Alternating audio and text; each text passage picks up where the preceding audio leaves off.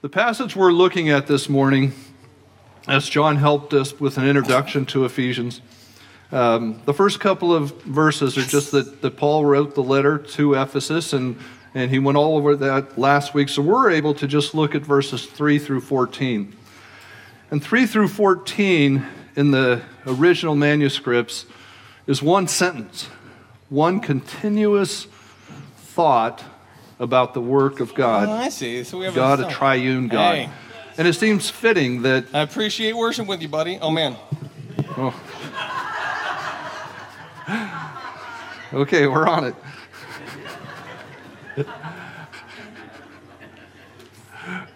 Okay, we got that dialed in.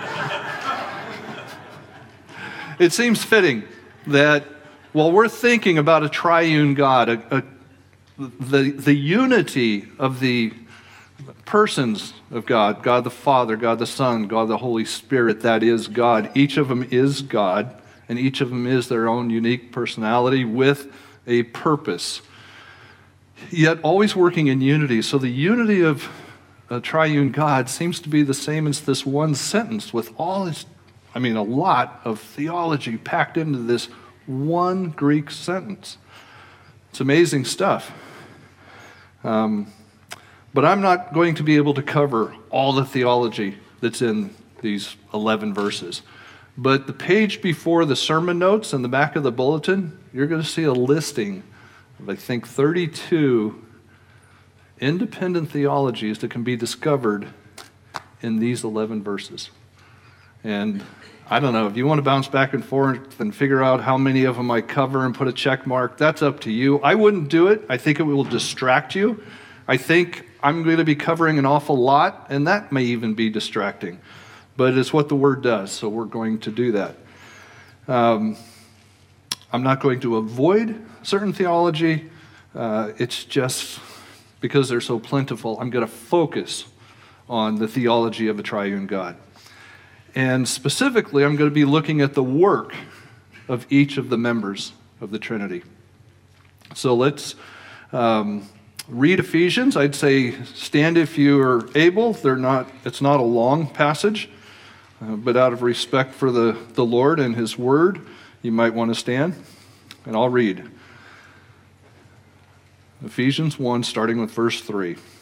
Blessed be the God, Blessed be the God and Father of our Lord Jesus Christ, who has blessed us in Christ with every spiritual blessing in the heavenly places, even as He chose us in Him before the foundation of the world, that we should be holy and blameless before Him. In love, He predestined us for the adoption to Himself as sons through Jesus Christ, according to the purpose of His will, to the praise of His glorious grace, with which He has blessed us in the Beloved. In Him we have redemption through His blood, the forgiveness of our trespasses, according to the riches of His grace, which He lavished upon us in all wisdom and insight, making known to us the mystery of His will, according to His purpose, which He set forth in Christ as a plan for the fullness of time, to unite all things in Him, things in heaven and things on earth. In Him we have obtained an inheritance, having been predestined according to the purpose of Him who works all things according to the counsel of His will, so that we who were the first to hope in Christ might be the praise of His glory. In Him you also, when you heard the word of truth, the gospel of your salvation, and believed in Him, were sealed with the promised Holy Spirit, who is the guarantee of our inheritance until we acquire possession of it to the praise of His glory. Amen. I think the point of this passage, or at least in the way I'm going to cover it, and I believe it really does play out, that God, united in the Trinity, works to the benefit of the believer to the praise of His glory. God, united in the Trinity, works to the benefit of the believer to the praise of His glory. It's about God and His glory, and the believers are the benefactors. I think it was so appropriate that Robin read from Psalm 23, He leads me in paths of righteousness for his name's sake. The righteousness, great benefit to us, but it's not about us. It's about him and his name's sake.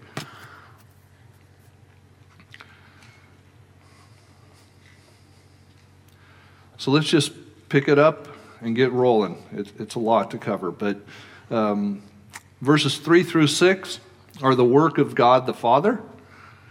Verses 7 through 12 would be the work of God the Son, and 13 and 14 would be the work of God the Holy Spirit. So let's just jump into verse 3. Blessed be God the Father of our Lord Jesus Christ. Right off the bat, we have a praise. And there's a difference in concepts of blessed be God and God blessing his people. Certainly, we can't bless God the way he blesses us. When he blesses us, he gives to us. We can't give to God. We have nothing to give him short of our love. I suppose we do. But we're not going to make things happen for God. He makes things happen for us. And to ask that God be blessed is to recognize his glory. And that's why he said it starts with the praise. Recognize his glory, his honor, his goodness. Theologian Charles Moule put it, to praise him with worshiping love. That's to say, blessed be God, is to praise him with worshiping love. And then it says, who has blessed us? And there's the other take on blessing, those on people from God. It's by his choice. By his choice, he's there for us. We can't make him do anything. He wouldn't if it was outside of his will anyway. And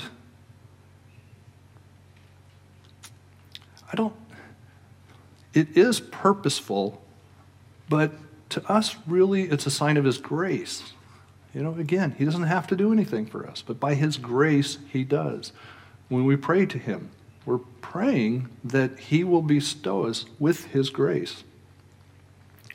Again, he doesn't exist for us. It's quite the contrary. We are there for him, his creation, and it's designed for his glory, not ours. But as benefactors of his grace, his resources are available to us, always. So that's the significant part. Yes, we can pray to him. We can ask them for things because his grace is there for us. His unsearchable ways are there always for us.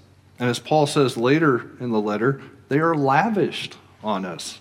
I mean, that's pretty big, lavished on us. I mean, it's just, it's not a coincidence. It's happening. He is intentional about it. Paul narrows down what he means by God blessing us. In this case, it is in Christ, with every spiritual blessing in the heavenly places. And there's 4 points to know about that. God the Father is the one doing the blessing. Second, he wants us to have these blessings. Third, they are heavenly focused. And fourth, blessings we receive are received through Christ. Now, hearing that, doesn't it impact how you pray for blessings? If you're praying for blessings outside of those 4 elements, check yourself. I'm not saying they're necessarily wrong. That's not the total limit about anything you could pray inside, but that is the foundation of how you could be praying. The Father is the one doing the blessing. He wants us to have blessings.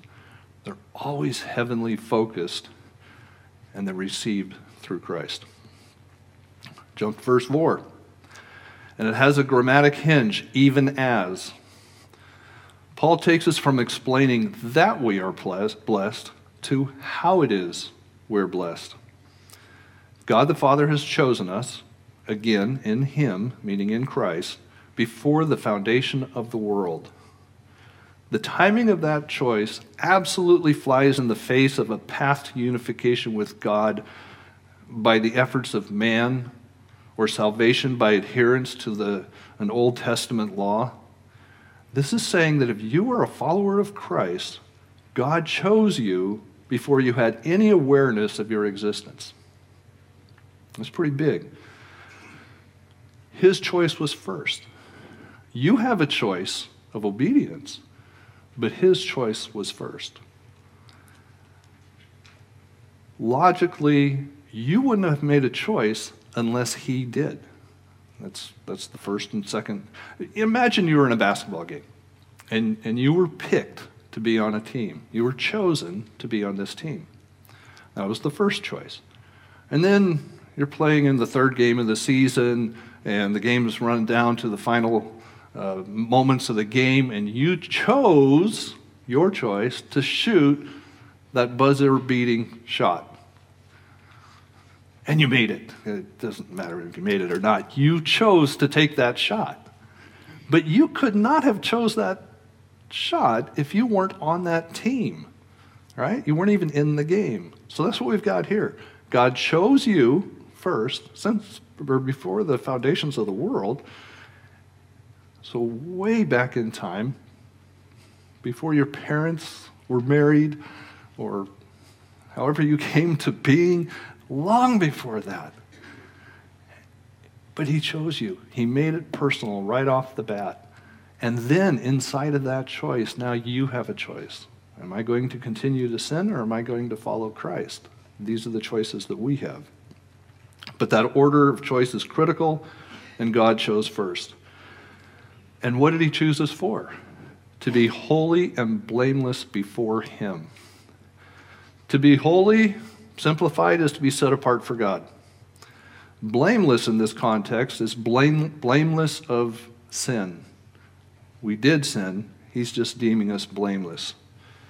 In all aspects except but or before him, we could not be holy or blameless. But before him, we can be. It's ultimately another choice by him. It's by decree that he accepts the work of Christ to declare us holy and blameless before him.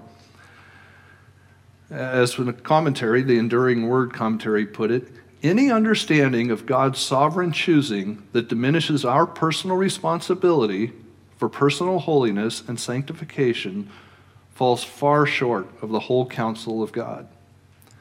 We'll go for another, this time I think a silly illustration, but it's one that makes the point, and it's back with basketball. You may have seen the AT&T commercial that has kids on a playground choosing sides, and one of the people standing with the kids is Charles Barkley. And little kids, Charles Barkley. And the guy picks Charles Barkley. And I think the commercial is the easiest choice in history. Well, that's great, and Barkley was all excited to be on the team, but what good would that choice have been if he didn't actually play? And that's where we are. Why would we want to waste God's choice with an indifference to our purity? If he's going to choose us as holy and blameless, why wouldn't we act like it? And I said we, I don't mean to put any guilt on anybody. If anybody, on myself and you, we're a team, the two of us. And it's true. I mean, we're still in the flesh, so we're going to mess up. But God is still going to hold us. If we've chosen to follow Jesus, he is still going to hold us holy and blameless. I got to confess, I had a little difficulty reading the very last few words of verse 4. John mentioned this. They are in love. And it's not that I was confused about what love meant, but the words are the way Scripture was broken down, not the way Paul wrote it, but when we started inserting verses and in this case put it in the English language, certain things happened. And I don't know how it happened, but the first two words of the sentence that is the structure of verse 5 are actually stuck on verse 4.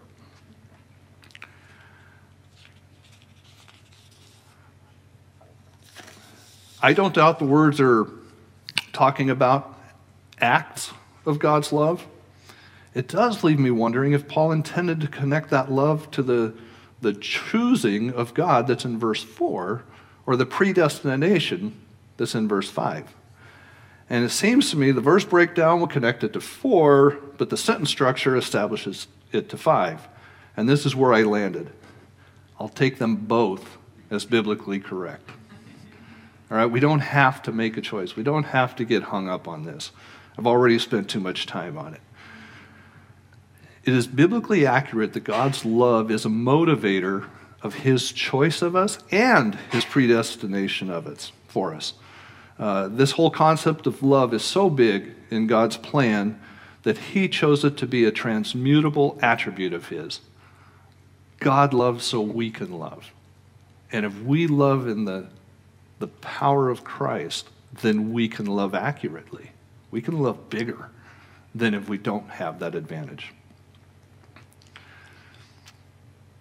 In Christ, we love like God does.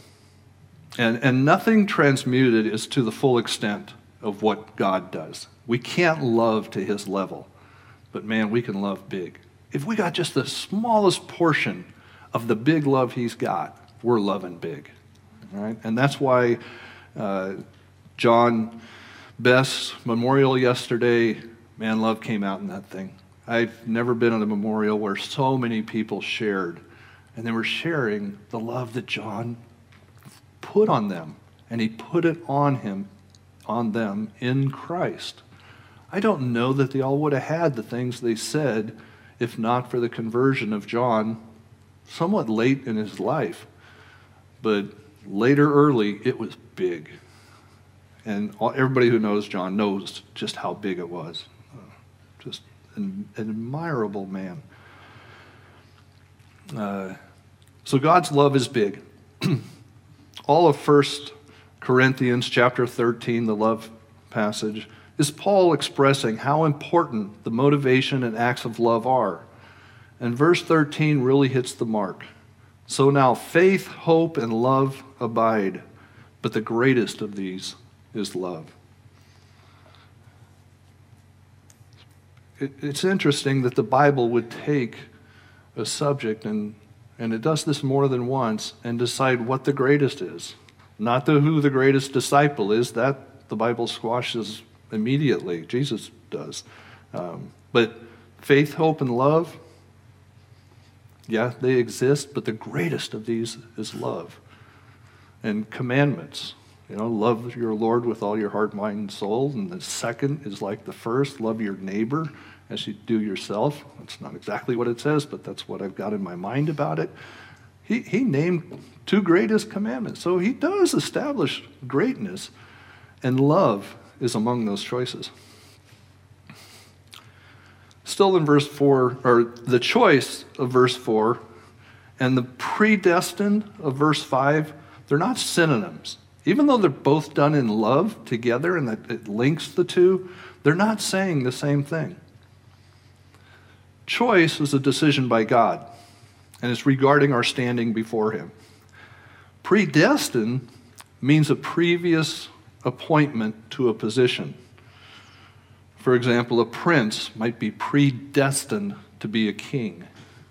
It's this notion that early on we've assigned a position and then it happens later. So we were predestined to this appointment of being sons of God. Then let me take sexism out of that passage. Women are predestined to the same position, sons of God. It's a little odd. I'm a woman. How could I be a son? I'm speaking for you. I'm not a woman. I'm not identifying as a woman here up in front of you all. But that is what Paul does. He assigns Christians, man or woman, to being sons of God. And why is because the context of the time is the sons who are given the inheritance. Unfortunately, in those times, not the daughter. So to attain the inheritance, you need to be established as sons of God. And that's all Paul is saying.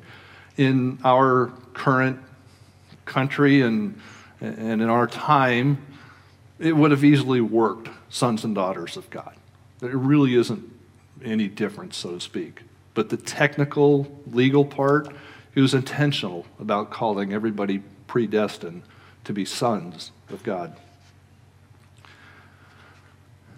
And you'll see how important that inheritance is, or being among those who inherit, when we get to the last verse, verse 14. And again, can't ever gloss over it. It is in Christ, or through Christ in this case. In Christ, through Christ, in all the places we see Christ involved in this passage, we are reminded that the roles of the persons of the Trinity is done in the unity of one God, which is the Trinity. Okay. Can't skip that part about just constantly working together in this passage. Christ gets the biggest mention. I forget what it was. I counted it a couple of different ways. 11, 12 times that Christ is mentioned in not even that many verses. Yet, it's the Father is orchestrating things. Christ is the doing of the things. The Holy Spirit is the making aware of the things, helping us in the things. Even though they'll say in Christ, it is still a unity of the Trinity that is pulling it all off. So why did God the Father choose who he has chosen? Or even why did he predestine us for adoption? And the answer is in the back half of verse 5. According to the purpose of his will, to the praise of his glorious grace. Again, continue that thought, that notion that it's not about you, it's about God. Okay? It's according to his purposes and to his glorious grace. The last words of verse 6 transitions us from the work of the Father to the work of the Son. It reads, with which he has blessed us in the beloved. The beloved is Jesus Christ. The word beloved is translated from the original Greek agapato. It is the same root word that Matthew 3:17 uses when, you'll recognize it. A voice from heaven, so obviously that would be God the Father, said, "This is my beloved Son, with whom I am well pleased. Listen to him." And I mention this so you can really connect the dots, that Paul is writing inspired from heaven. Matthew was writing inspired from heaven. Where's the link? They're using the same language. They're using the same language as Jesus being the beloved. And think this through regarding being blessed in the beloved, in Christ. It is saying that what God finds acceptable in Christ is what he's finding acceptable in you. Or those who are professing the name of Christ anyway. And this is incredible stuff. Why would anybody deny the opportunities of the gospel? And you can ask yourself that, and you need to, because you're going to be talking to people who are not familiar with the gospel, are against the gospel, are just kind of indifferent and not sure where they're supposed to be. And it's going to be your duty to share with them. So it's good to know why are they in the position they are. Some of us, I was 40 years old when I came to the Lord, and I know where I was. I was in a prideful place that, hey, it's all about me.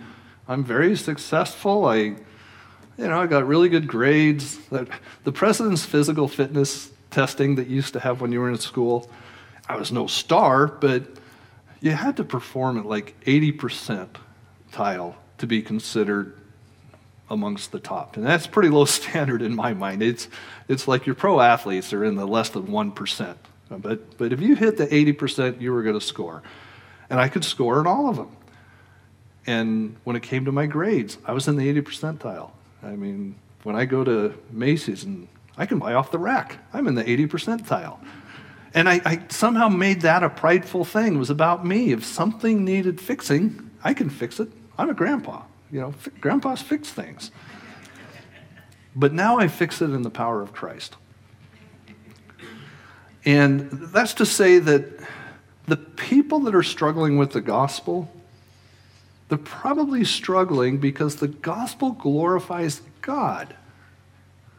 And they want to be glorified. Maybe not personally, but they have pride in mankind, that mankind can go to the moon and mankind can do the crazy operations on Tim Swanson that I saw the x-rays, and he's a bionic man. I mean, he's got stuff going on all over the place, and how can they do this? Boy, man is great. He could build towers to the heavens.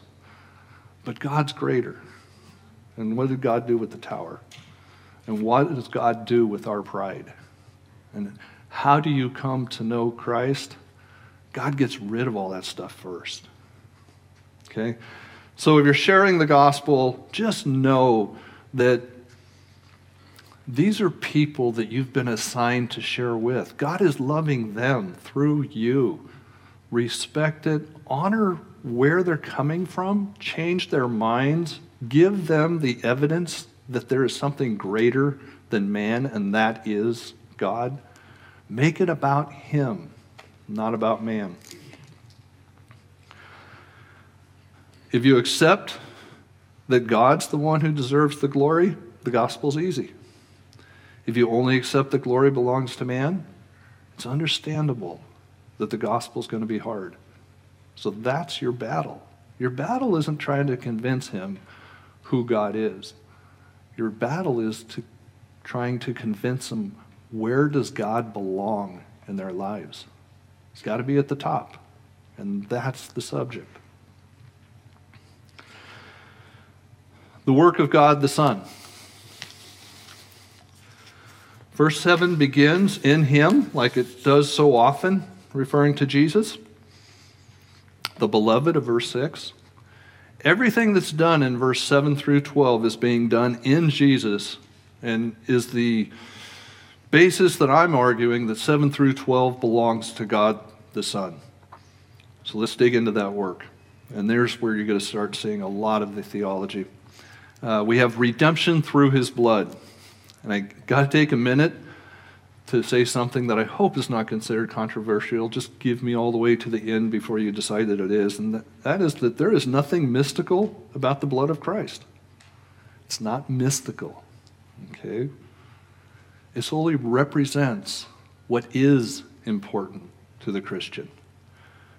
Representation is all we have today. We don't have His blood. There's not some mystical place where there's this pool of blood that is regenerating and is constantly there being poured on us. No, it's not mystical. It's just simply saying Christ died. Romans 6:10 says, the death He died for sin, He died once for all. So why is it the blood of Christ is spoken of with such importance to the Christian? What is it representing?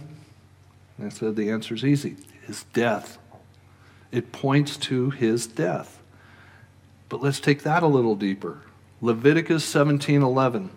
The Hebrews are told not to eat the blood of animals because life is in the blood. That instruction becomes the cornerstone of the sacrificial system. The life of the sacrificed animal, the blood spilt on the altar before God, covers the sin of those for which the animal is being sacrificed. The life of Jesus, sacrificed for all sins, is represented by His blood covering all sins.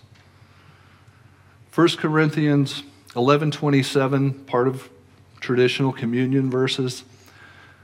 Whoever therefore eats the bread or drinks the cup of the Lord in an unworthy manner will be guilty concerning the body and blood of the Lord. So this is where this mysticism seems to come in, that when you're drinking of the cup, that you're actually drinking His blood. You're drinking the representation of the death of Jesus. You're taking on the same cup that He had to take on. The cup in verse 25 doesn't say, this cup is the new covenant of my blood. It says, in my blood. And I know that's a subtle difference, but I just have to point it out. And now we can move on from the blood not being mystical, but representative. Redemption. Redemption didn't come by a great power of Jesus, not by his love, not by his teaching, not by his example, or by his authority. While Jesus was and did all those things, they aren't the means of our redemption.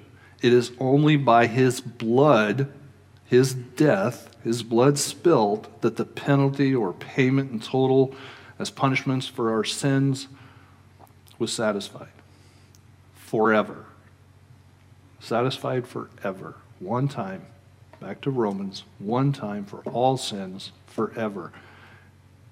And once satisfied, then forever. Doesn't have to keep sacrificing. We have to accept his blood. That one time. We have to believe in him. And then that lasts forever. And back to Ephesians. Forgiveness of trespasses. Trespasses meaning that we have done wrong. Our sins. And let me note that we trespass on God's territory. It is God against whom we sin. David, very famously, after being confronted by Nathan over the murder of Uriah, David confesses, I have sinned against the Lord. He didn't say I sinned against Uriah. He didn't say I sinned against Bathsheba. He sinned against the Lord. You see, we might sin by hurting others, by lying to others, or coveting others' belongings, but the real sin is breaking the standards by which God considers those things as sins. If God considers it a sin, and you go and do it, you are breaking the relationship you have with him, not the person you sinned against. What you did was wrong against the person you did it to, but the real trespass is against God. And it's according to the riches of his grace. The richness referred to here is the measurement of his grace, the magnitude of the redemption. Past sacrifices were temporary. The cross covers past, present, and all future sins of the believer. It's a big element. Verse 8, which he lavished upon us in all wisdom and insight. The he this time is not Christ. He is seen again in verse 9 as his purpose which he set forth in Christ. So how could you have he set forth in Christ and be talking about the same person? It's the Father and the Son in this case. So while the work of Christ is, let me try and say that again. It is the work of Christ that is orchestrated by the Father. It is done by the Son. And don't let the unity get away from you when it comes to a triune God. Because even saying that got just a little dicey, saying, well, but the Son is God, and the Father is God, and the Spirit is God. Isn't the He just God? Well, okay, I confess, maybe. It does get very difficult. But remember that the three that make up the Trinity are always working together, being one God. The all, seen in all wisdom and insight, is another clue as to the Father, Son, and Spirit being in counsel together. And back to lavished. Lavish can be thought of as an abundant cover. Not a squirt gun, but a super soaker. That is the amount of grace we have in Jesus. Regarding the wisdom and insight, God's time is not our own. All insight, to say all insight to a person would imply, man, this person's going to have to think this over and give it a lot of time and a lot of thought and consider a lot of things and hope they've got it right. That's what in all insight would mean to me if I'm talking about any of you, myself, or anybody else I know. All insight with God in our economy, that might be a long time for God. or it might be a very short time. But he's no fool. He never gets it wrong. He's going to get it right. And all insight means in all correctness.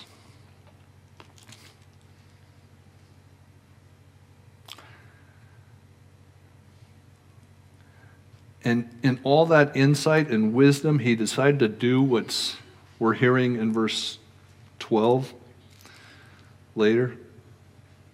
And I'm going to hold on to that later. Verse 9, making known to us the mystery of his will. What is this mystery? Scripturally, mystery is the revelation of something that existed but was not previously known. And this mystery will be dealt with in greater depth when we get to chapter 3. But the abbreviated answer, I'm not going to leave a cliffhanger out there. The abbreviated answer is in this passage, verse 10, to unite all things in him. You could look forward to chapter 3. It explains in greater detail just how Christ does that.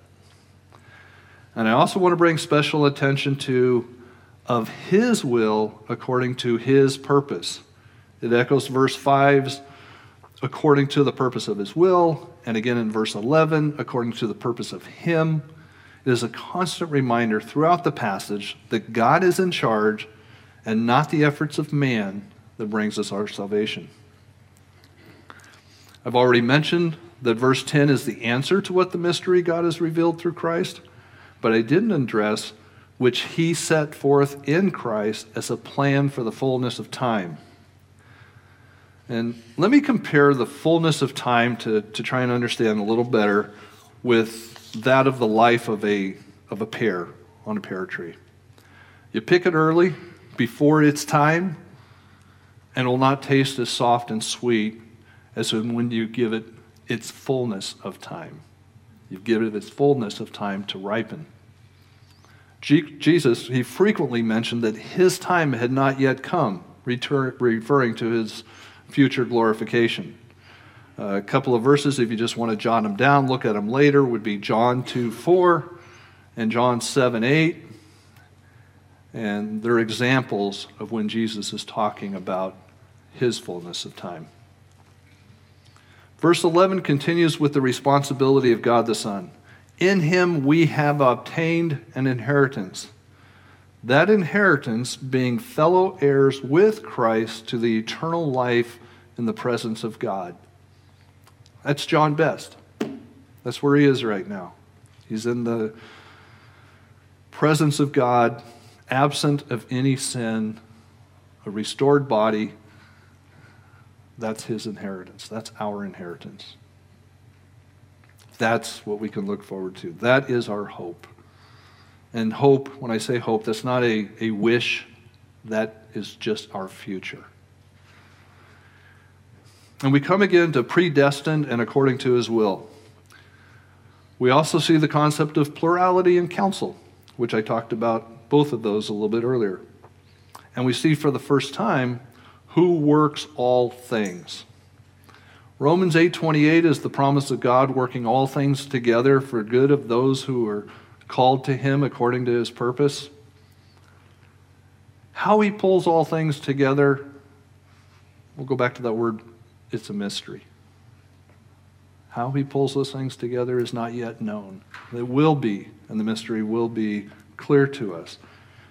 We have things that we deem good and things we deem disasters. And yet we hear God is working all things. So he's working these disasters against us? No. I mean, the most common understanding seems to be God allowing the disasters. Not creating. He doesn't create evil, but he's allowing that evil and the circumstances that come with it. He's never surprised by it, and he orchestrates those things for the good to his purpose. We've probably all been through some level of tragedy that in hindsight we would say, man, was God working in that?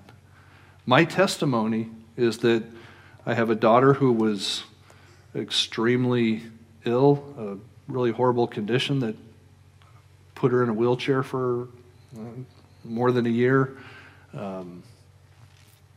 My wife called me and said, listen, you've got to get to the hospital as soon as you can. And I thought, this could be it. And she showed signs of deteriorating really rapidly. So it was time to go to the hospital. And I don't know why I went to work instead of going to the hospital. That was Kelly before Christ. I would never do that now. But that's what I did, and she called, and I was driving over to the hospital, and I remember the exact spot I was on the overpass to get to Highway 12, and I grabbed the steering wheel, and I screamed to God, don't let anything happen to my baby. And I didn't know who I was screaming to. I didn't know who that was that I'm crying out to. But God knew me.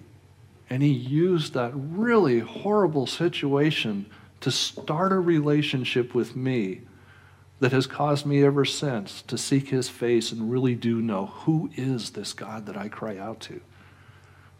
He didn't invent this horrible circumstance, but he orchestrated the things around it to praise him. He is the one I give the glory. And you all have your independent story that sounds so much like that. So you're all keenly aware of what I'm talking about if you're following Christ. I didn't have any of that written down, by the way. I got to find my place. Yeah, his work is, here's another example. Not my own testimony, but it's got to be the biggest example we can imagine. Do you think there was evil in the killing of Christ? Yeah. There was plentiful opportunity not to do the evil, not to make him suffer, not to mock, whip, and humiliate him as mankind did to what is now our Savior. But the evil and suffering Christ endured on the cross was not a surprise to God. His prophecy in Isaiah 53 shows us it was not a surprise. But he did allow it, and no better good has equaled its outcome. Amen? Amen. Verse 12, we the first who believed in him. Presumably that is referring to the Jews who first believed in Christ, the position Paul was in. And I could say that because it's just a couple of words later that in him you also is now including the Gentiles. Okay, so that just kind of clears up who's who in this. We, the first who believed in him, was the Jews, and in him you also is the Christians of Ephesus. And that brings us to the work of God the Holy Spirit. Verse 13. The final couple of verses in our passage, 13 and 14, bring in this work of God the Holy Spirit. His job, so to speak, is to seal us and guarantee our inheritance all the way up to the time we receive it. The inheritance I had already mentioned is this position of being glorified. But verse 13 needs some examination. It certainly involves Christ as another in him, but the things that are done in him lead to the sealing by the Holy Spirit. The Holy Spirit is the subject of 13. In him is sort of a happenstance, a glorious one that I can't dismiss, but I think the real subject is Paul letting us know that this sealing is by the Holy Spirit. And what are those things in verse 13 that the Spirit seals? Well, it's the gospel. Let's break it down. In him, that would be Christ, you also, in addition to obtaining the inheritance, when you heard the word of truth, the gospel of salvation, that is not me filling in the words, that is the words of God, the gospel of salvation, when you heard of truth, the gospel of salvation. And these would have been the truth about God, the truth about sin, the truth about Christ, and believed in him, according to the word. When sharing the gospel, there's a fourth truth to share, and that is a need for the response of the person. Belief is required. This is also known as calling on the name of Christ. From those things, the believer is then sealed with the Spirit. I feel a little guilt not giving more time of this sermon to the Spirit, but I must stay faithful to the passage, and Paul doesn't give him a lot of time, so either will I. It even seems as though the very word doesn't put the Holy Spirit very frequently in mind. But it's there. I mean, it's there a lot. To me, sealing and guaranteeing us an inheritance is a never-ending job until we actually receive it. I mean, it's a moment-by-moment, always catching us type of a job by the Spirit. Jesus is not going to lose one who the Father gives him. But don't we try and get lost? You know, your smart alecky brother is like, yeah, Kelly, get lost. I listened. I mean, I frequently walk a path that is not the one intended by the Lord. It's my flesh. It's still here, you know. Hopefully, and I think I pull this off somewhat successfully, or Jesus does, I get back on the path. I repent. I ask forgiveness, and I go and follow the path. When we walk distant from God, the indwelling Spirit is the one who convicts us to get back on the path. That's his job. That's why I say it's a never-ending, all-encompassing, very difficult job. And the Spirit is involved in that counsel that we referred to. He is key in translating or revealing Christ's work. Christ said in Matthew 12:24, "But if it is by the Spirit of God that I cast out demons, then the kingdom has come upon you." I'm going to turn to John 16 and read 6 through 11. You might start turning now if you want to follow with me. And it's one of a few verses that I'm going to mention that really give you a better idea of the importance of the Spirit. Don't take them lightly. It's too big.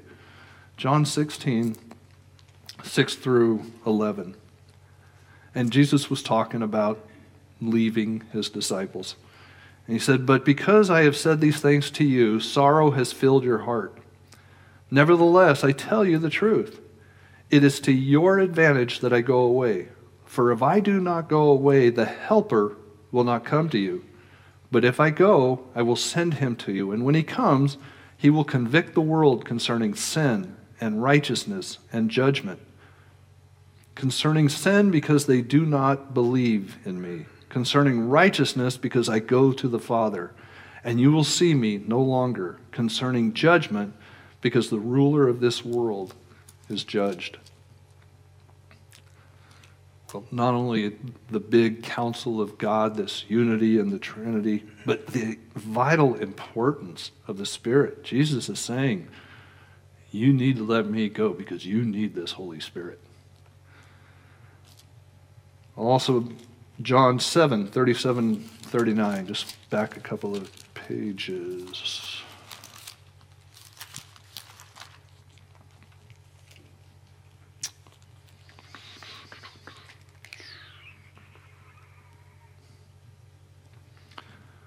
The world cannot hate you, but it hates me because I testify about it that it works for evil. You go up to the feast. I am not going to the feast, for my time is not yet fully come. Wait a second. I brought you to the wrong place. I was reading verse 7. Didn't seem to fit. Yeah, this makes more sense. John 7, 37 and 39. On the last day of the feast, the great day, Jesus stood up and cried out, "If anyone thirsts, let him come to me and drink. Whoever believes in me, as the scripture has said, out of his heart will flow rivers of living water." Now this he said about the Spirit, whom those who believed in him were to receive. For as yet the Spirit had not yet been given, because Jesus was not yet glorified. I bring in these roles of the Spirit that are outside of this passage, not because I cared that he was getting shortchanged, but to convince you the role of the Spirit and those of the Father and the Son in today's Ephesians passages, they're not the all-inclusive work of the Triune God. You know, there's more. There's more to the Triune God than what you could put in one sentence in the original Greek. And it takes the entire Bible to really just dig deep and be saturated with the work of the Trinity. So I've spoken in a lot of detail, and the subjects were many, and I fear the result is getting lost in the details. I don't want that to happen. But I had to remain true to this church's commitment to expositional preaching. So it's what the passage says, and we need to talk about it. I apologize for any favorite theology of yours that is in here that maybe I didn't cover. The desire is we teach the word as it's written. And this one, it's stuffed full of theology. Time alone is the limit to why or what we could cover. And now's the opportunity for me to drive a focus. Let us be reminded of the summary of the passage stated when I started. God, united in the Trinity, works to the benefit of the believer to the praise of his glory. While we are counted among the benefactors of the work of God, the truth is he is working to his glory. I'll say that over and over. He is working to his glory. Yeah, creating us in his image and building us up in Christ's likeness is to our benefit, but the point to it all is to glorify him. Even with our salvation being offered through Christ's suffering and resurrection to his glory, or to glory, the key implication of the gospel is God's glory. The gospel, in some strange sense of saying it, is not about us. We're the benefactors of the gospel. It's about the glory of God. That's what the gospel is. And our part in doing this, that is bringing God glory, is simple to describe. Follow him in him. Follow him in Christ. It's our flesh that's going to get in the way. Resist deception. Resist temptation. Turn quickly from sin and do this in the power of Christ. Learn and honor God's word. Be ready to stand. Be ready to stand for it and proclaim the gospel when you're assigned to do so. And if you're wondering, how do I know I'm assigned it? Well, if you're wondering it, you are. You know, if you're thinking, I wonder if this is the time, it's the time. Seize it. Share the gospel. Another big thing to remember, and it's heavily demonstrated in this passage, it's going to be repeating the same thing. The subject of the entire Bible is God, not you. It's all about God. Applications belong to you and are greatly for your benefit, but the main thing is God and his glory. The only way to come away from Scripture on a high is be sure that you've placed God even higher. You want to feel great in this life? Keep God greater in all things. Let's pray. Lord God, over and over, you show us how great you are, and you show us your glory, and you show us that while we benefit from that, that you are the purpose. Your purpose and your will is to glorify yourself. Lord, and it's not done in some selfish way. It is because it's who you are. You deserve. You are that glorious. You deserve for us to praise you and name you above all names all the time. And Lord, as we get ready to share communion with you and bring John Hanson up to do that, Lord, I just ask that as we got a few minutes before we share the elements together, that we can sit and focus on you. That as we're drinking the cup and eating of the body, that we would recognize what you did on the cross to our benefit, but to your glory. I say these things in the name of Jesus Christ, our Savior. Amen.